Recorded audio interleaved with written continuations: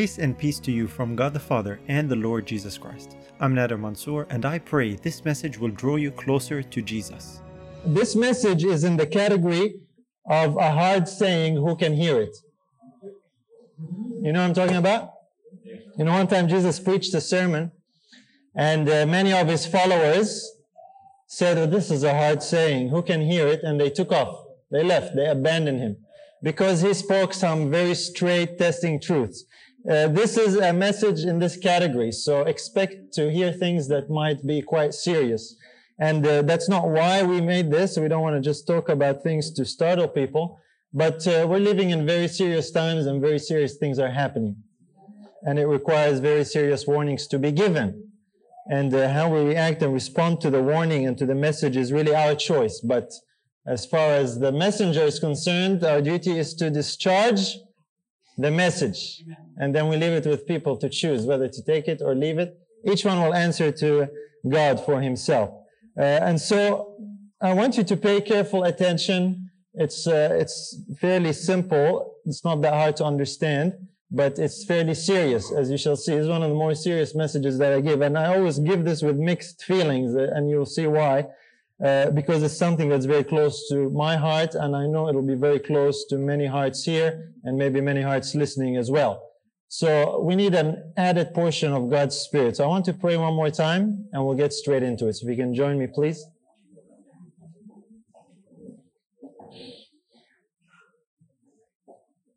Loving, eternal Father in heaven, how thankful we are that we can come once again into Thy presence to plead and ask for Thy Spirit to give us understanding. Lord, we pray as David prayed, open Thou mine eyes that I might behold wondrous things out of Thy law. Please give us a quick mind, quickened by Thy Spirit, and please be with me as I speak. May Thy Spirit speak words to Thy people, and open to us, Lord, Thy word, and help us to understand the seriousness of the times in which we are living, and that we might respond according to Thy will is our prayer now in Jesus' name. Amen.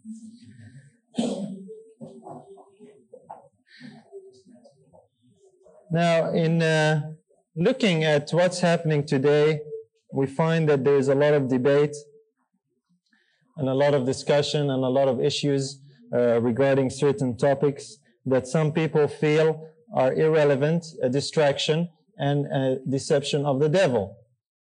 When you bring up certain topics, particularly on the Father and the Son and the truth of their relationship. Have you heard that from some people? Yes. And people say this information is not relevant for the last days. This is not an issue. You people are making an issue out of nothing. And I've heard that a number of times, and it surprised me because we know that the issue in the last days is worship. We were here last night. How many were not here or were not at the meeting last night? You did not attend or go online last night. Okay, a few. So most of everyone else, I would assume, heard last night. And we looked at the issue last night being worship, the central issue of conflict in the last days.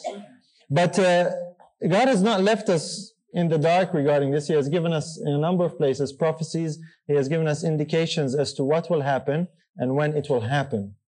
And today we're going to look at a very fearful prophecy that tells us that what is happening today and all this agitation, all this debate and all this conflict is not a chance, it's not a distraction, it's not a side issue, it's actually the very heart of the matter, as we shall see from the scriptures. So this is where this title comes from, of course, the biblical 9/11. You all know very well the event that shook not only your country but the whole world and had effect was 9/11. You remember that. Now, this study is not about 9/11 and who did what and who didn't what and all that stuff. We're not going to go into that. But the important point of 9/11 is this. The world was never the same after. Isn't that right? It started here. America was never the same after. It was one event that happened that changed the world forever. Wars have started and are still going on to this point. Things have happened as a result of that one event. And all we can think about, or all we can say is, the days before 9/11. We can just remember them. But now we're living in a different reality. There is also in the scriptures an event just like that, after which the world will never be the same. An event that cannot be reversed, an event that we cannot go back to after it happens. Once it happens, that's it. And you know what that event is? It's brought out in Revelation 7. Revelation chapter 7, verse 1 to 3. And here's what this event is all about. And this is the parallel. I want us to keep that in mind as we go along. After these things, I saw 4 angels standing on the 4 corners of the earth, holding the 4 winds of the earth, that the wind should not blow on the earth, nor on the sea, nor on any tree. And I saw another angel ascending from the east, having the seal of the living God. And he cried with a loud voice to the 4 angels, to whom it was given to hurt the earth and the sea, saying, hurt not the earth, neither the sea, nor the trees, till we have sealed the servants of our God in their foreheads. That's the sealing. And of course it says, hurt not the earth until we have sealed, meaning once the sealing is finished, there will be a release of these winds and there will be destruction. And we refer to this event as the close of human probation. Isn't that right? That's the event that's in a sense equivalent to the 9/11. An event, once it happens, that's it for everyone. You can't go back. You can't change it. You can't undo it. Whatever things are like when probation closes, that's how they stay. You either have the seal of God or you have the mark of the beast. We talked a little bit about the mark of the beast yesterday. We'll talk a little bit now about this event and the significance of this event in the time we're living in. So important is this event that God wants His church to be ready for this close of probation. We don't want to come up to this event and be found on the wrong side, do we?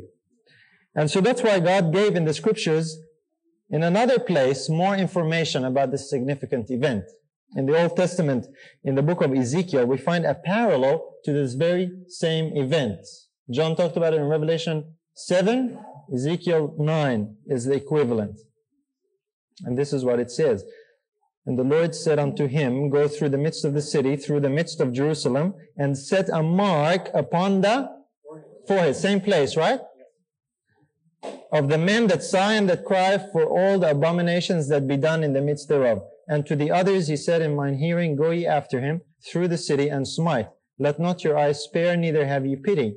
Slay utterly old and young, both maids and little children and women, but come not near any man upon whom is the mark, and begin at my sanctuary.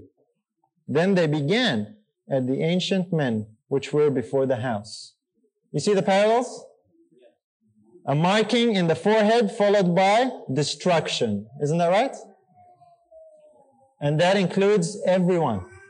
It's the same event, a very significant event. Different words, different language, but the same thought, the same thing is being portrayed really in this passage. The mark that is on the forehead. We saw that it's the 144,000 who have the Father's name written in there. For that's the mark that we're talking about here. That's the seal of God, signified by keeping the day that this God has blessed and sanctified. Isn't that right? Yes. And so this prophecy is so fearful. This event is so fearful. We need to understand what is the condition of God's people and God's church in the last days. And so important is this that even the servant of the Lord comments on this. Manuscript Releases, volume 18. Page 236. It says, study the 9th chapter of Ezekiel. Isn't that what we just read? Ezekiel 9. Study the 9th chapter of Ezekiel. These words will be literally fulfilled, yet the time is passing and the people are asleep. Which people? Who's she writing to? More specific. Seventh day Adventists, right? That's us. That's you, right. It's Seventh-day Adventists. They refuse to, and the people are asleep. You know, how many virgins of the 10 virgins? All slept, okay? That's good. Everyone knows. That's us, huh? All asleep. They refuse to humble their souls to be converted. Not a great while longer will the Lord bear with the people who have had such great and important truths revealed to them, but who refuse to bring these truths into their individual experience. Here's what the truth really is like. Truth that is not brought into our individual experience is not really truth as far as we're concerned. But the key point here that we want to look at is studying this 9th chapter of Ezekiel. Because in Ezekiel 9, it talks about Israel And if the servant of the Lord is telling us to study it, in other words, this prophecy is dealing with which group of people? The church. Isn't that right? Which church? The Seventh-day Adventist Church. You know, Seventh-day Adventist Church is in prophecy, you know that. So we want to study that. So the prophecy of Ezekiel 9 that we're told to study actually begins in chapter 8. So if you have your Bibles, we have the text here. If you have your Bibles, you want to follow. This is what we're going to be doing today. We're going to be spending some time in Ezekiel chapter 8 because that's where the prophecy begins. That's where the vision begins. And then when we study chapter 8, it'll be so simple to understand chapter 9. All we'll have to do is just read through it and we'll need no comment. It'll be as plain as day.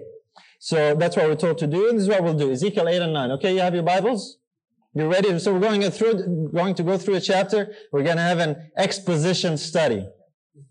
You know, we're going to have an expository type study. And we'll see what we can learn about this fearful prophecy. Because remember, the timing of this prophecy is just before the close of probation.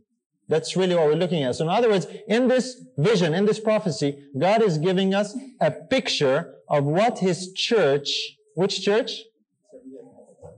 What this church looks like just before the destruction comes. That's the timing. And so when we have that in mind, we will actually appreciate what the scriptures tell us in this chapter. Okay, so let's start. Ezekiel chapter 8, verse 1. And it came to pass in the 6th year, in the 6th month, in the 5th day of the month, as I sat in mine house, and the elders of Judah sat before me, that the hand of the Lord God fell there upon me. Ezekiel, where is he? Anyone know? He's in his house, true us with the verses, but where is that? Historically, he is in captivity in Babylon. He is with the captives in Babylon. He is visited there in his house. The elders of Judah come, and he goes into vision. Verse 2, Then I beheld, and lo, a likeness as the appearance of fire, from the appearance of his loins even downward, fire, and from his loins even upward, as the appearance of brightness, as the color of amber. He sees someone that he describes. Who is he seeing? He's seeing Christ, right? Same description as Revelation. Fire. Fire is this fiery looking being. Jesus in Revelation is clothed in the sun. John says that his face was the brightness of the sun. So he sees Christ. Christ is the one who gives this vision. Now, we're going to see that in a minute, but that's not a very major point. Let's see what happens as he goes on. Verse 3. And he put forth the form of an hand, and took me by a lock of mine head. Okay? He's in vision, right? He's just describing what's happening. And the Spirit lifted me up between the earth and the heaven, and brought me in the visions of God to Jerusalem. I want us to stop here for a minute. Who did Ezekiel say that he saw? Christ. He saw this likeness of a man. And then he says, he took his hand, put forth his hand, and he took me up. And then he says, the Spirit lifted me up. Did you catch that? So the Lord is that Spirit. That's just on the side here. We've just finished talking about that. And so he takes him in this vision. Now this is a vision, keep in mind. So Ezekiel is taken up in this vision, and he's carried all the way back to Jerusalem, to the door of the inner gate that looketh toward the north. So he's carried to where the worship takes place at the sanctuary, and he's looking at this gate at the north. And then he says, where was the seat of the image of jealousy, which provoketh to jealousy? So you can just picture the scene. Here's Ezekiel carried hundreds, thousands of miles across to Jerusalem in this vision, to the temple, to the sanctuary, to the inner gate on the north, and he sees something. What does he see? He sees an image that he says the seat of the image of jealousy, which provoketh to jealousy. What does that mean? What provokes to jealousy? The scripture tells us. Exodus 34:14, God says to his people, thou shalt worship no other God, for the Lord whose name is jealous is a jealous God. There's another verse. Deuteronomy 32:21. They have moved me to jealousy with that which is not God. They have provoked me to anger with their vanities, and I will move them to jealousy with those which are not a people. I will provoke them to anger with a foolish nation. So very simply, false gods provoke God to jealousy. So Ezekiel is seeing at the north gate in the sanctuary an image of a false god that is provoking God to jealousy. Make sense? Not that hard. It's very simple. We'll just go through it step by step and we'll have hopefully a picture in the last days. Now remember, what Ezekiel is seeing in Jerusalem is not really what is taking place there literally. He's seeing it in a vision. And what he is seeing is a picture not of Jerusalem then and there, but a picture of the church when?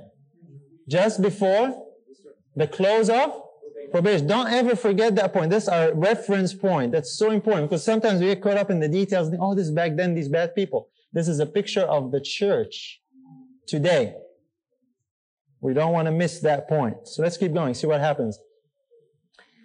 And behold, verse 4, and behold, back in Ezekiel 8, the glory of the God of Israel was there according to the vision that I saw in the plain. That's in chapter 1. Verse 5, then said he unto me, Son of man, who's speaking to him? Christ. So Christ takes Ezekiel on this vision, and Ezekiel sees and he notes what he sees, and then Christ tells him, speaks to him, and makes sure that he notes certain things. Tells him, Son of man, lift up thine eyes now the way toward the north. So I lifted up mine eyes the way toward the north, and behold, northward at the gate of the altar, this image of jealousy in the entry. Now he noted that already, didn't he? But Christ says, look, Ezekiel, look that way. I don't want you to miss this. This is important information. And through Ezekiel and through Ezekiel's eyes, we're actually getting a picture of how things are today. So he sees this image northward at the altar. What takes place on the altar? Sacrifice. Who's in charge of sacrifices? The priests. So in the area where the priests have jurisdiction, he sees an image of a false god. And where does he see it? At the very end there, it's where?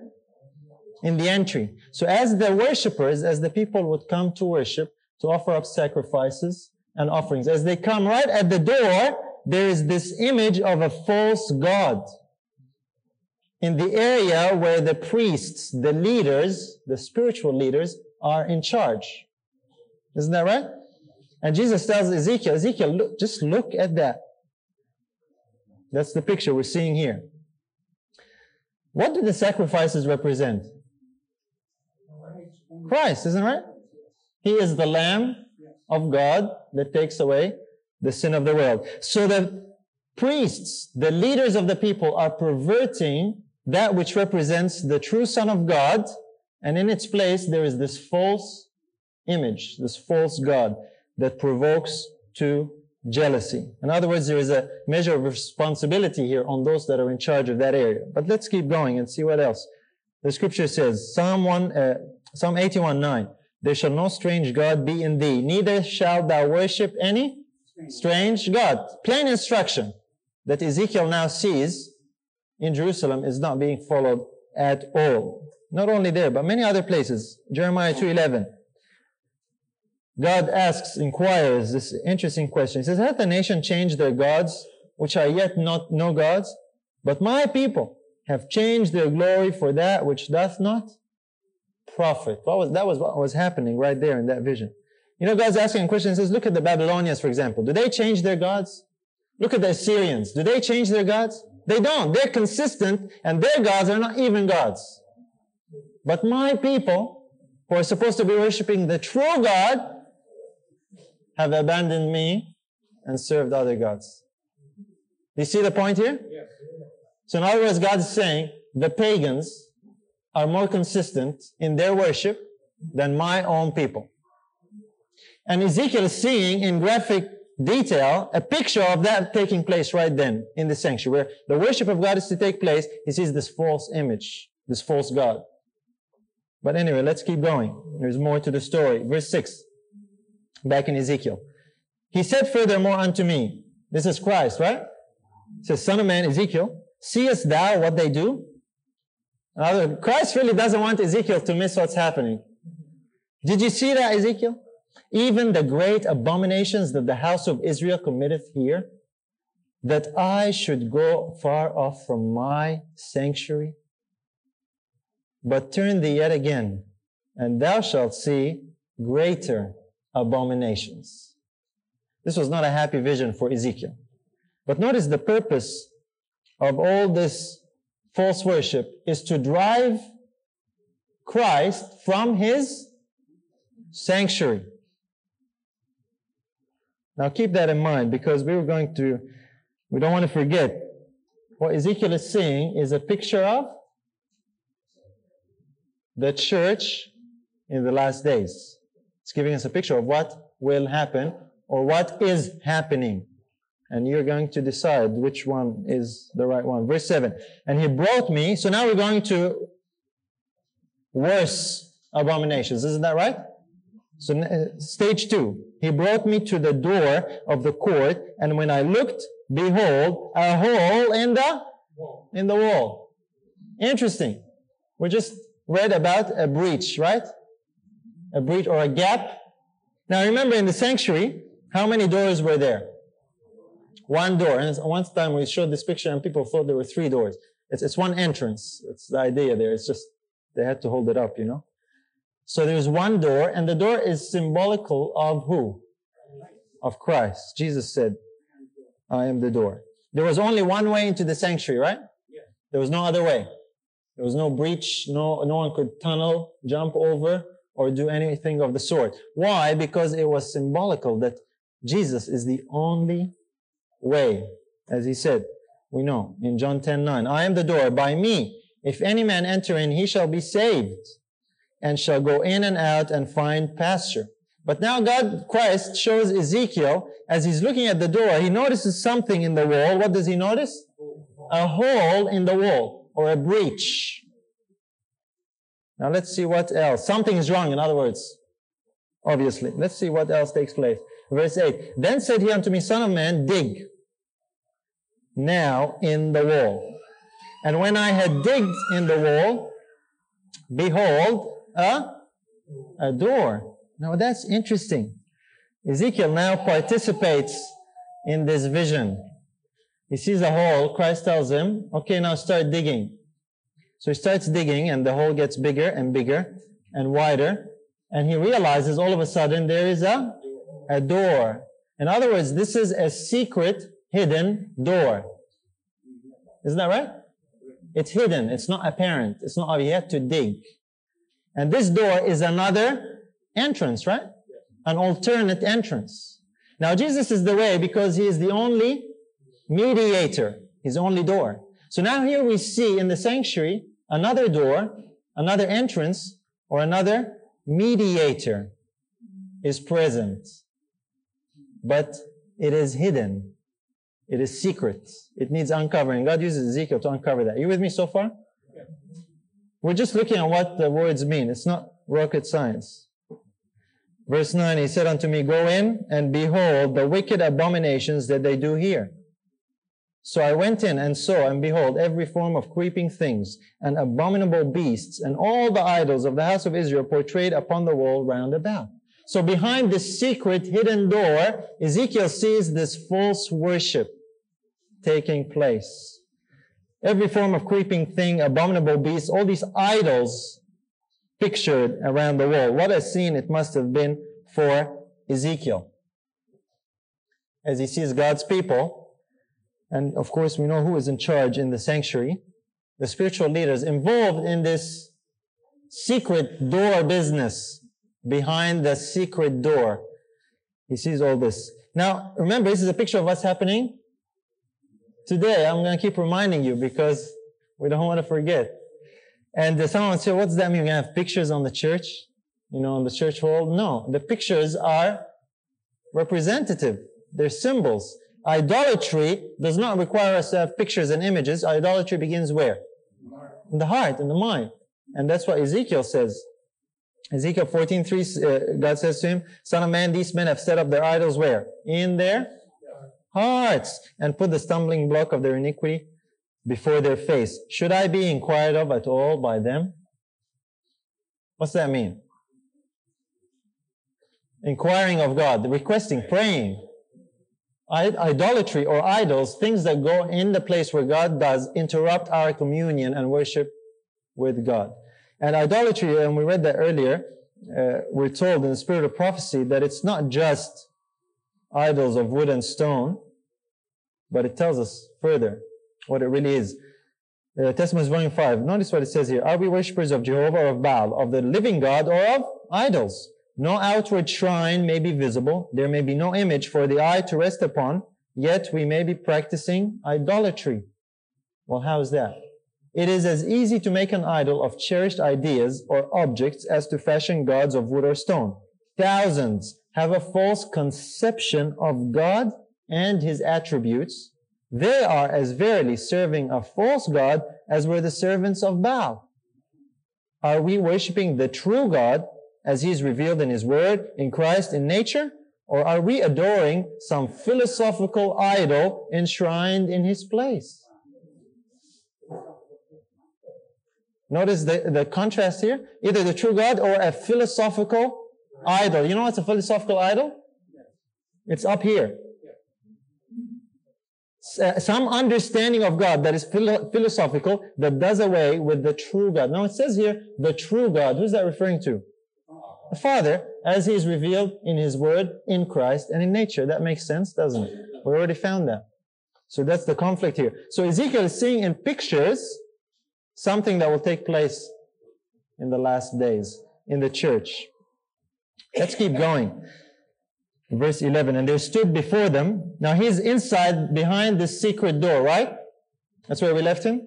And he sees all these images, all these pictures. And there stood before them 70 men of the ancients. We have a buzz in the sound. And there stood before them 70 men of the ancients of the house of Israel, and in the midst of them stood Jezaniah the son of Shaphan, with every man his censer in his hand, and a thick cloud of incense went up. That's worship, carried out by the ancients. Who are the ancients? The elders, the spiritual leaders. So here we see secret, hidden worship carried out by the leaders behind this door of an alternate mediator or intercessor. Another door, wasn't that right? Now that's important to keep in mind, because we'll see if that really is the case today or not. And when it says a thick cloud of incense went up, what does that represent? Prayer. Praying to this false God or gods, all these representations that are there. And this is done in the secret. Notice verse 12. Then said he unto me, Son of man, hast thou seen what the ancients of the house of Israel do in the dark? Every man in the chambers of his imagery. For they say, the Lord seeth us not. The Lord hath forsaken the earth. So I want us to keep something in mind here. According to this vision, in the church, in the last days, there will be secretly, underhandedly, false worship carried out by the leaders in the church. Yes or no? That's what it says. Just before the close of probation. And Christ took Ezekiel on a special vision to show him these things for our benefit today. And he tells Ezekiel, I don't want you to miss it, and make sure you see this and write it down so my people in 2012 can read and understand what's taking place. That's written for us right now.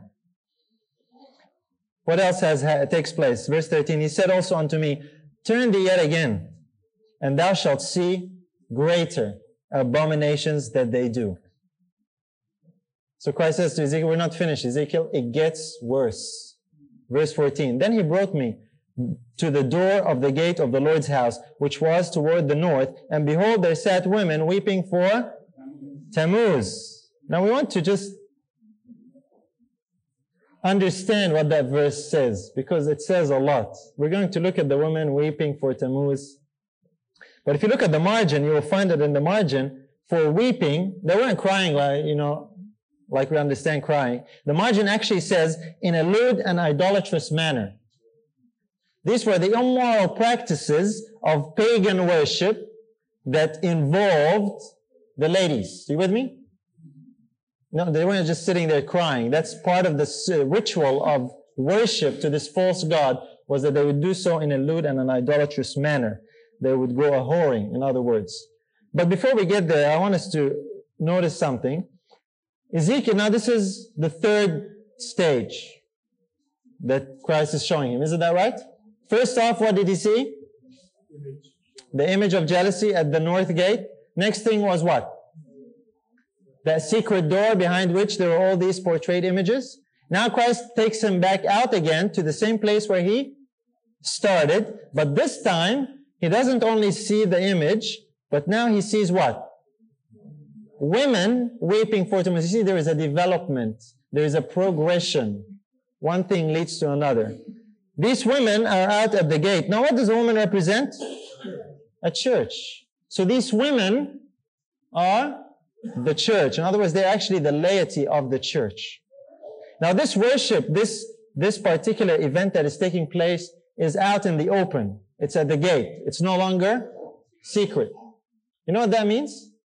The false worship that is brought in secretly and underhandedly by the leaders now spills over and begins to affect the rest of the church, to the point that the women are now publicly and openly involved in this false worship. You with me? Now, what's this false worship all about? What's that represent? In Judges 2:17, we're told the following, and yet they would not hearken unto their judges, but they went a-whoring after other gods. That's spiritual adultery. It's worshiping other gods. That's what the scriptures refer to it as. And they bowed themselves unto them. They turned quickly out of the way, which their fathers walked in obeying the commandments of the Lord, but they did not so. Remember, this is a picture of which one? In the last days, just before the close of probation. It tells us of a progression of an apostasy that takes place one step at a time. So not only now the leaders, but the members are found a-whoring, worshipping other gods. And the god that is worshipped here is referred to as Tammuz. They were weeping for Tammuz. We'll see a little bit more about Tammuz in a minute. But notice that all these events are taking place where? At the north gate. Why at the north gate? Everything has a meaning here. Remember, who's behind all this false worship? It is Satan at the north gate. You don't think what's the north gate? Remember what Satan said in Isaiah 14? He says, I will exalt my throne, I will do all these things. And at the end there it says, I will sit also upon the mount of the congregation in the sides of the north. In other words, that's where God was sitting. Isn't that right? God was sitting in the sides of the north. He says, verse 14, I will ascend above the heights of the clouds. I will be like the Most High. Lucifer wanted to put his throne where God's throne was. That happened to be in the sides of the north, in the holy mountain.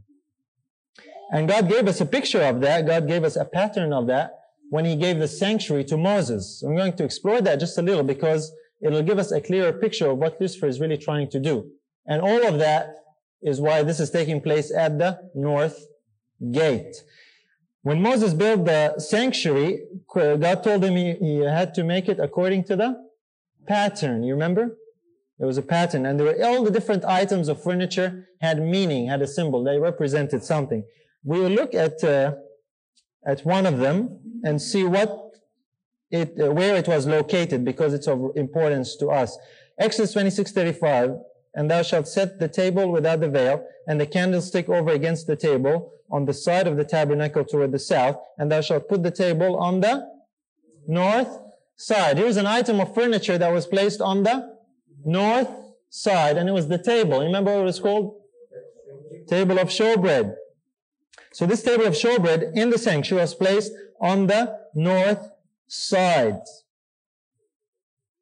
And of course, you know what else is involved in that table. That's just a picture of it. Here's another illustration. Oh, there you go. That's the north. Okay, so that's actually set out properly. This is not to scale, by the way, but here is on the north side, this table of showbread. Now, what else was Moses instructed to do. Exodus 25:23-25. Thou shalt also make a table of shittim wood. 2 cubits shall be the length thereof, and a cubit the breadth thereof, and a cubit and a half the height thereof. And thou shalt overlay it with pure gold, and make thereto a crown of gold around the table, round about. And thou shalt make unto it a border of an handbreadth round about, and thou shalt make a golden crown to the border thereof round about. So you had this table that had a crown, and then there was a little bit of a gap, space, and then there was another crown. It was a handbreadth. So this is a table on the sides of the north that has a double crown. Isn't that right? So if we put that in our diagram, okay, it has a double crown. I like visual things because it helps us remember. Okay? Now what else happened on that table? Leviticus 24:5-6. And thou shalt take fine flour and bake 12 cakes thereof. 2/10 deal shall be in one cake, and thou shalt set them in 2 rows, 6 on a row, upon the pure table before the Lord. So on the table of showbread, they had 2 stacks of bread.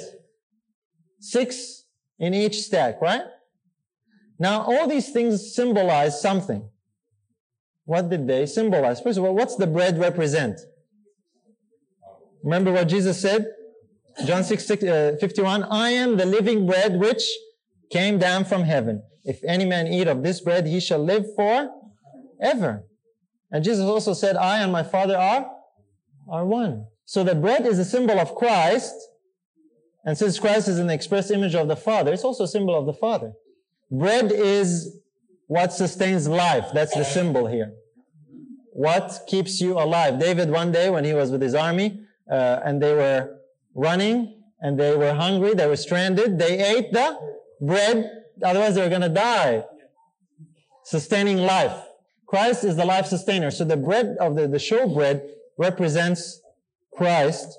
It also represents the Father. So we have these 2 stacks of bread. Why did God ask Moses to put them in 2 piles? Is also important. There is a reason.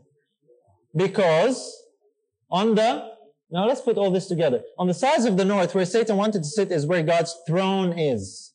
And on God's throne, there are how many occupants? 2. The Father and the Son. And so God told Moses, make this table, put it on the north side, make a double crown for it, and put on it 2 piles of bread, 6 each. Could he have put 3? Could God have said, put it in 3 piles equal each? Yeah, easy. He could have said just 1, put all 12 up on top of each other. He didn't put it in 1, he didn't put it in 3 or 4. He said, put 2. Why? Because that's a symbol of the Father and the Son. The same bread, same nature. There are many symbols here. So, Jesus says that, Revelation 3:21, to him that overcometh will I grant to sit with me in my throne, even as I also overcame, and am set down with my Father in his throne. So we see a picture of that in the sanctuary. That's why the devil wanted to sit in the sides of the north. He says, I want to sit there as well. And it was there that the Father and the Son would counsel together, and the devil, he wasn't the devil then, Lucifer, was not allowed. Because as we heard earlier, the only being in all the universe who was allowed into the counsels of God was the Son. That table of showbread has 2, room for 2 and no more. Occupants of the throne. Here's the spirit of prophecy as well. How many occupants are on the throne? It's just because people, have doubts when you talk about that. They say, no. So we want to look at a fair amount of evidence. The King of the universe summoned patriarchs and prophets. King of the universe summoned the heavenly host before him, that in their presence he might set forth the true position of his Son and show the relation he sustained to all created beings. The Son of God shared the Father's throne, and the glory of the eternal self-existent one encircled both. Okay, that's pretty plain. And so, this table of showbread is a symbol of the throne of God where the Father and the Son sit. And how many loaves were there?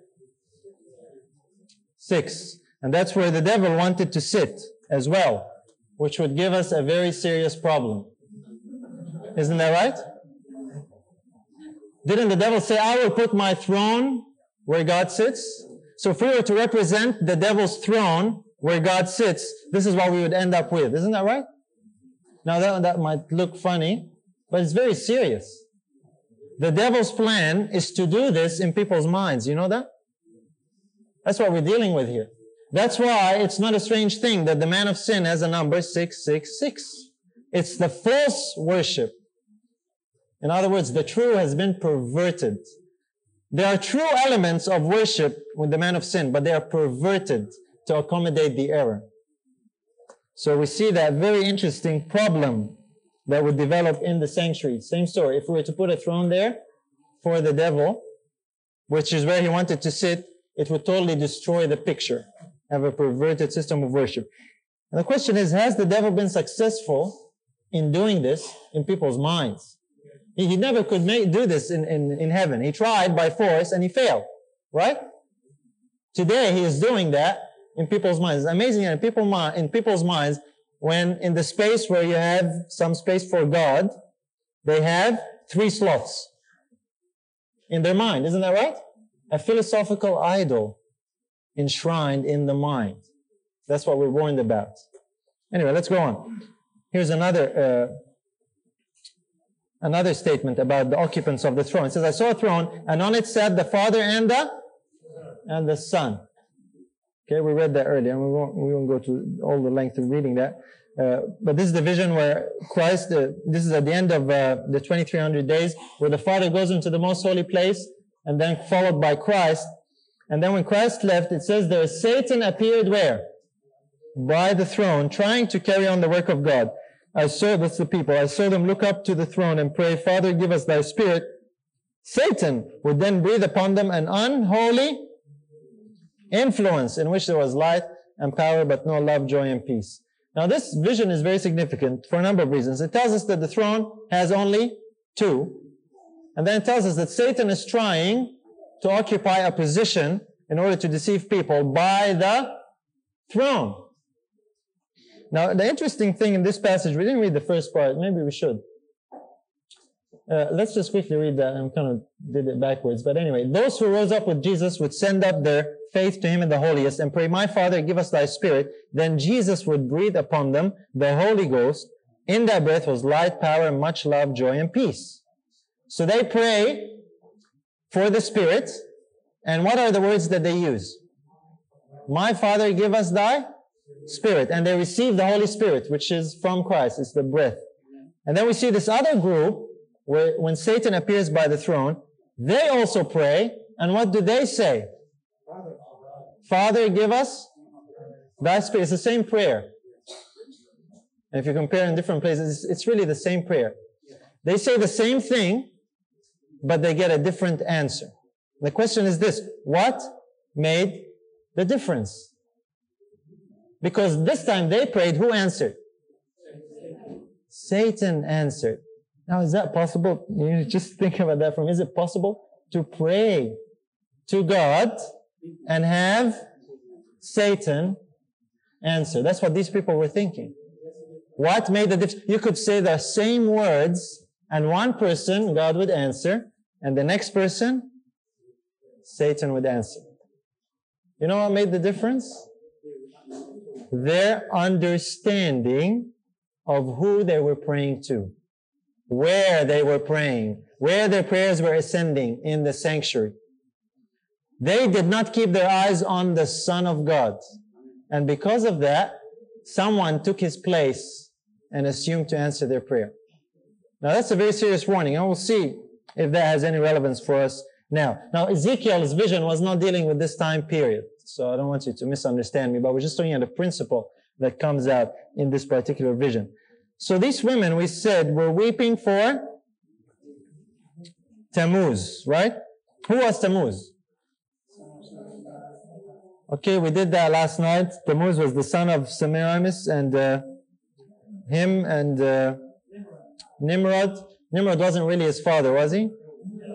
But him and Nimrod and Semiramis were worshipped as the first Trinity. You see, Tammuz was the son of the sun god.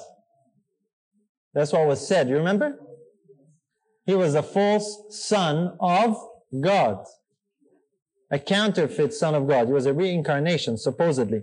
And so Ezekiel is seeing in pictures that God's people are going to worship Tammuz. They are worshiping another son of God, not the real one.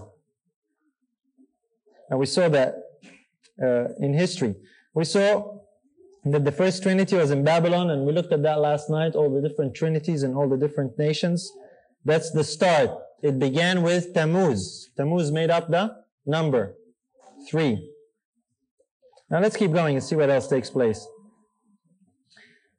Then said he unto me, hast thou seen this, O son of man? Turn thee yet again, and thou shalt see greater abominations than these. Well, it gets worse. What worse could there be? The leaders and the people openly, now publicly, in the sanctuary, at the gate, no shame, worship to this false god.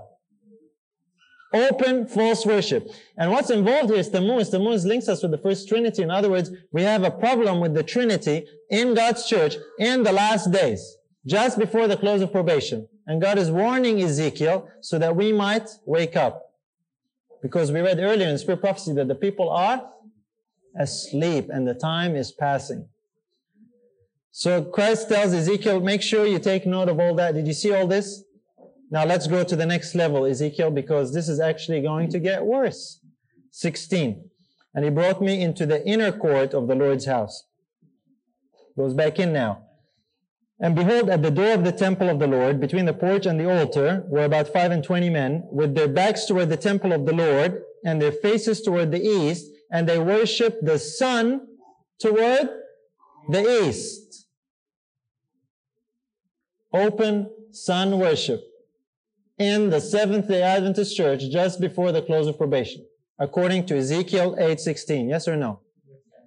Who would have thought?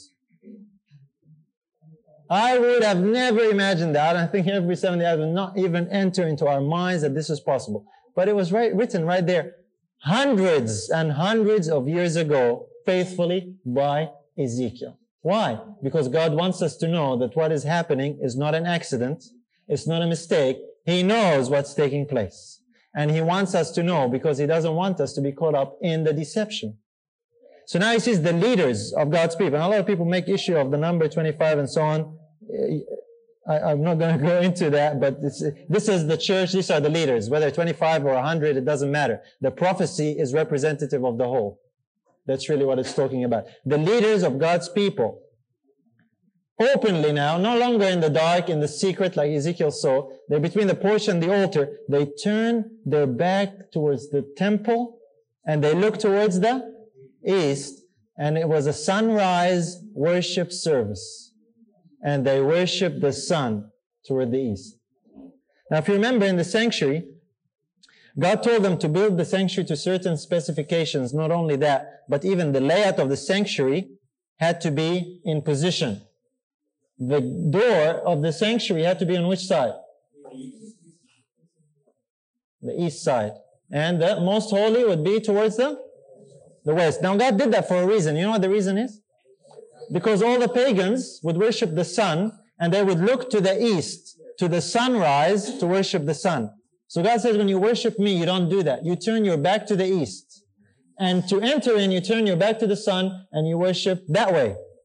So when you come in, it's a sign that the sun is only the creation of this God. We worship this true God. So these men, he sees them in between the porch and the altar. They turn their back to the true God.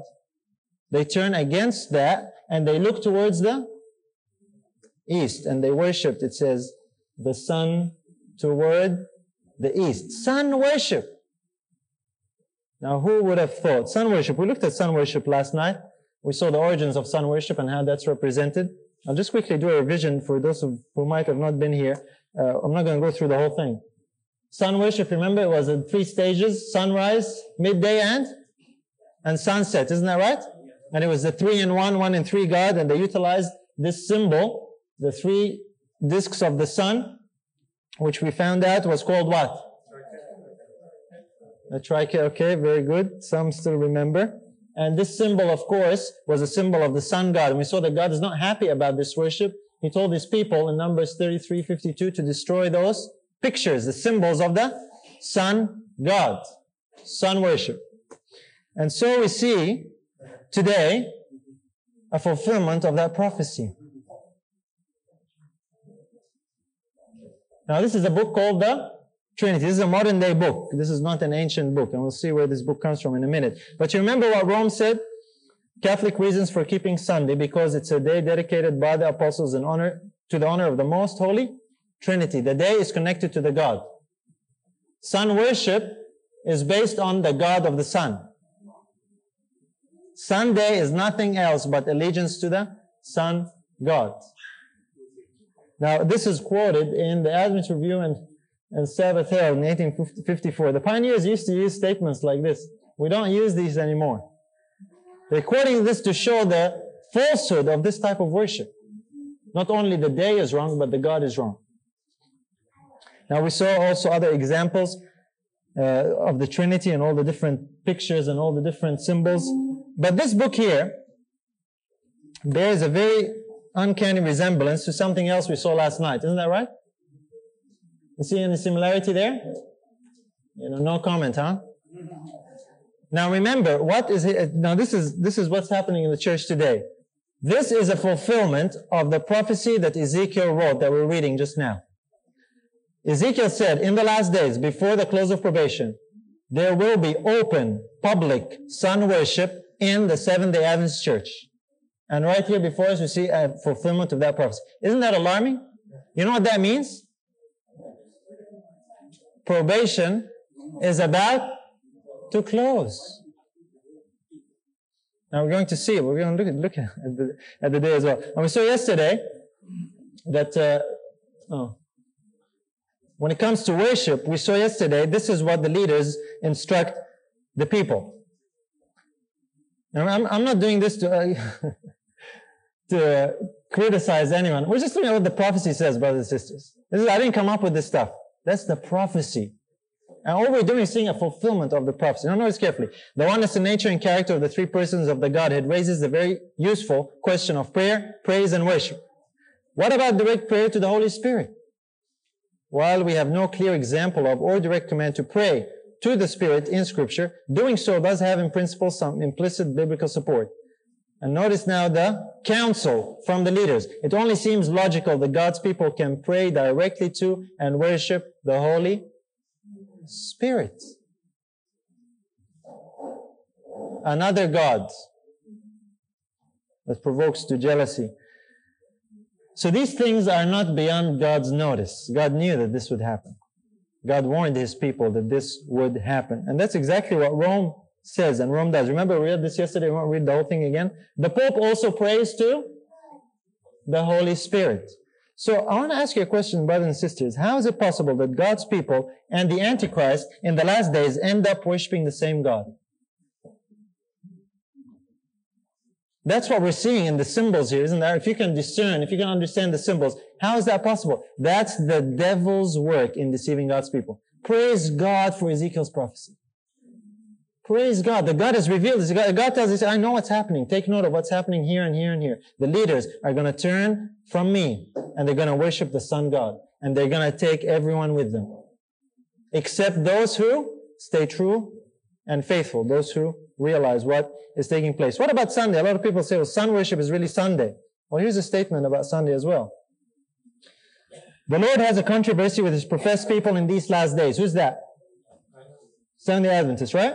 In this controversy, men in responsible positions will take a course directly opposite to that pursued by Nehemiah. They will not only ignore and despise the Sabbath themselves, but they will try to keep it from others by burying it beneath the rubbish of custom and tradition. In churches and in large gatherings, in the open air, ministers will urge upon the people the necessity of keeping the first day of the week. That's a prophecy. That will be the ultimate fruit of sun worship. But that's not the only evidence for sun worship. It's not the day that matters as much as the God of the day. Sun worship is already here, as we've seen already. So Ezekiel's prophecy is quite alarming. Verse 17, 18. Then he said unto me, Hast thou seen this, O Son of Man? And I say to you, have you seen what I shared with you now? Are you seeing this? Are you understanding what is taking place? That's what God is telling Ezekiel. Is it a light thing to the house of Judah that they commit the abominations which they commit here? For they have filled the land with violence and have returned to provoke me to anger. And lo, they put the branch to their nose. That's a proverbial expression meaning they are insolent. They are unrepentant. They will not heed. Verse 18, therefore, I also will deal in fury. Mine eye shall not spare, neither will I have pity. And though they cry in mine ears with a loud voice, yet will I not hear them. Isn't that sad? Imagine that Christ is forced to come to a place to say, even though they cry in my ears, I can't hear them. Why? Because they are so engrossed and ingrained in this false system of worship that God cannot help them anymore. They refuse to be ashamed. Now, as I said, brothers and sisters, this is alarming for us because Ezekiel is seeing this information for us now. And so it is no distraction that all this controversy that is taking place right now among us is actually a fulfillment of this prophecy. There is a spiritual battle going on over this particular issue. There is a war between the sun God and the true God. And this war is taking place among God's people. That's what Ezekiel saw. And that's why it tells us in 1 Peter 4:17, for the time is come that judgment must begin at the house of God. And if it first begin at us, what shall the end of them that obey not? What shall the end of them be? Of them that obey not the gospel of God. Judgment begins at the house of God. Now we saw what happened in Ezekiel chapter 8. There were 4 abominations. They were progressive. They were all linked. And the progression ended up in open sun worship. Isn't that right? You know, that's really hard to stomach. I don't know about you. I mean, this dawned on me. It was hard to believe. I said, no, that's impossible. But it's not impossible. The evidence is right there. God's word doesn't fail. The Bible says Scripture cannot be broken. And we need to be able to rightly understand the prophecy. How many people really understand what this prophecy is talking about? I put it to you.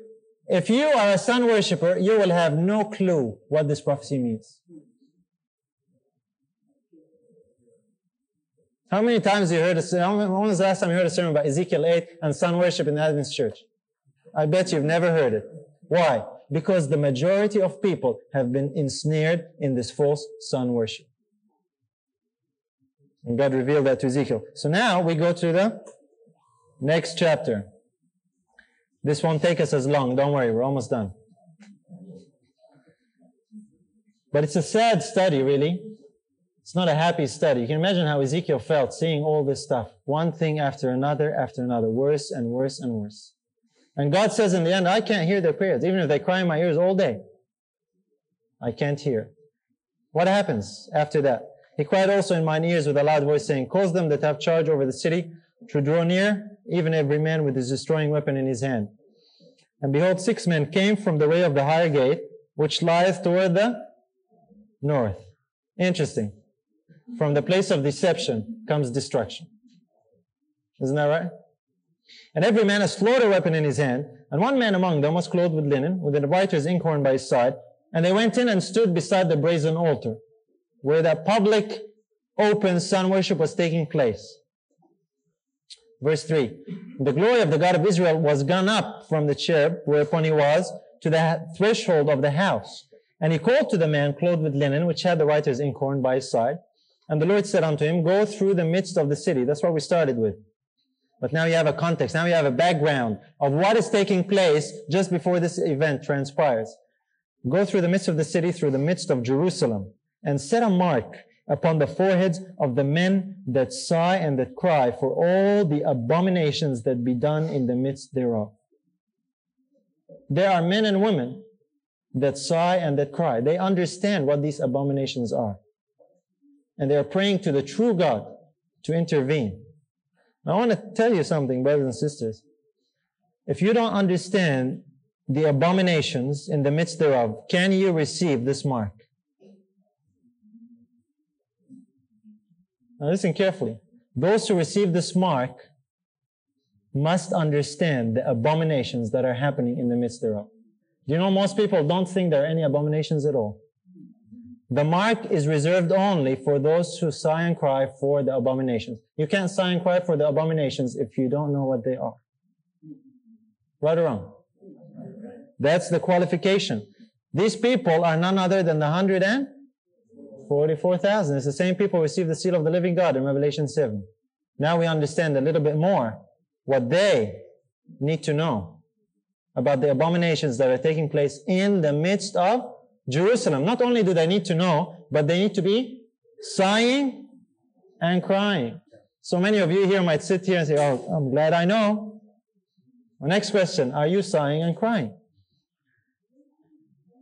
Those only receive the mark. Verse 5, and to the others he said in mine hearing, go ye after him through the city and smite. Let not your eyes spare, neither have ye pity. Slay utterly old and young, both maids and little children and women, but come not near any man upon whom is the mark, and begin at my sanctuary. Then they began at the ancient men which were before the house. Brothers and sisters, this is about to take place. We're not there yet, praise God. But we're almost there. How many people can you and I reach before this destruction comes?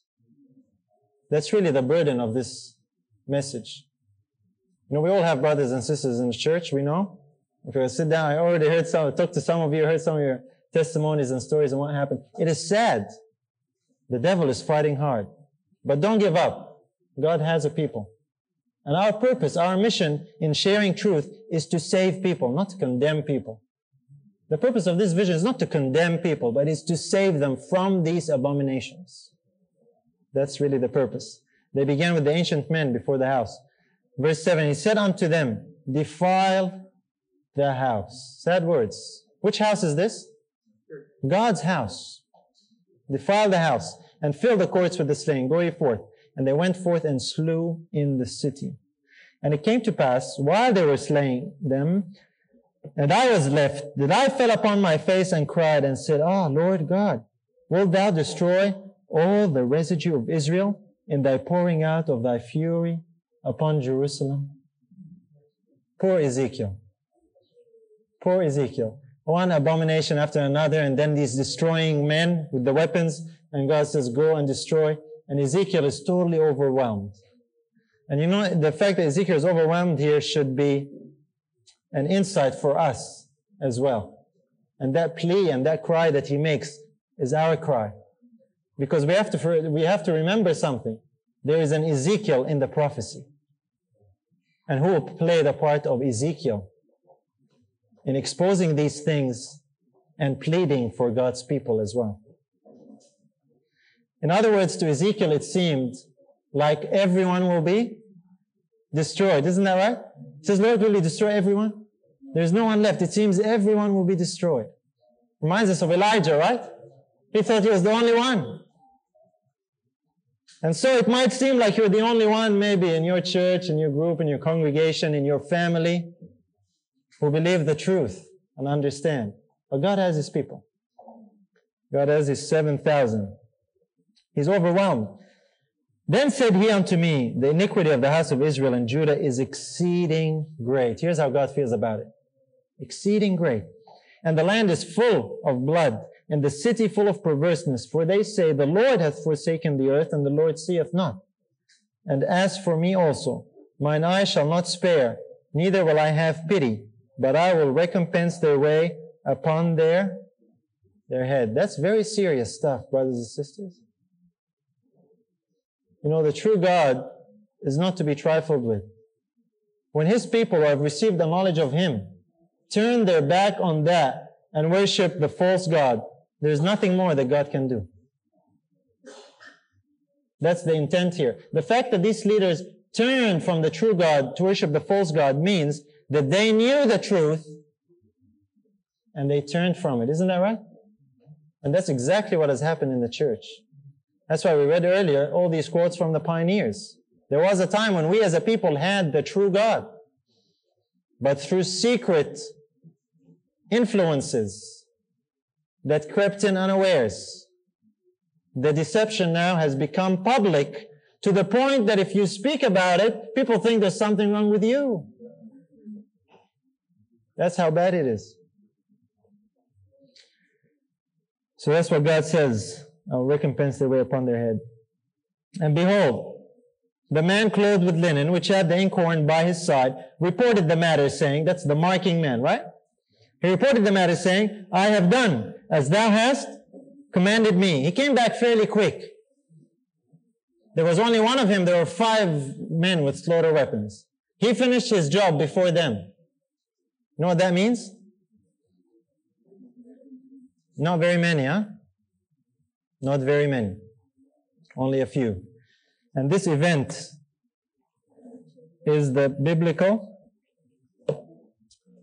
9/11. Great. Just as we... Let's come back online here just a minute. This event really, when the man with the writer's inkhorn returns, is none other than the event when the sealing work is finished. Yes, I'll just get that back up for a minute. Okay, that's where we left off. And this event is the biblical 9/11. Now you will never forget this verse, right? Ezekiel 9:11. This is not a joke. This is serious in the Bible. Ezekiel 9:11. That's the last verse of the chapter. There's no more verses. It's the next chapter after that. Ezekiel 9:11 is the close of probation, when it's all over. So now you'll know where to take people. So 9/11, oh yeah, I know what that is. Easy to remember. But very solemn, very serious, brothers and sisters. That time is about to happen. We're not there yet, praise God. So my appeal to you in light of this is not only to know the abominations, but to do what we need to do, and that is to sigh and to cry. We have a very, very fearful responsibility of revealing the truth to others. You know, it might be hard, it might be discouraging, you might get talked about, you might get ridiculed, but we're dealing with a life or death issue, brothers and sisters. And you know what the sad thing as well in this prophecy is? I don't want to miss that. You know, sometimes we want to hope all things and wish for the best. But the sad thing in this prophecy is the leaders don't turn from worshiping the sun. Destruction comes while that abomination is still taking place.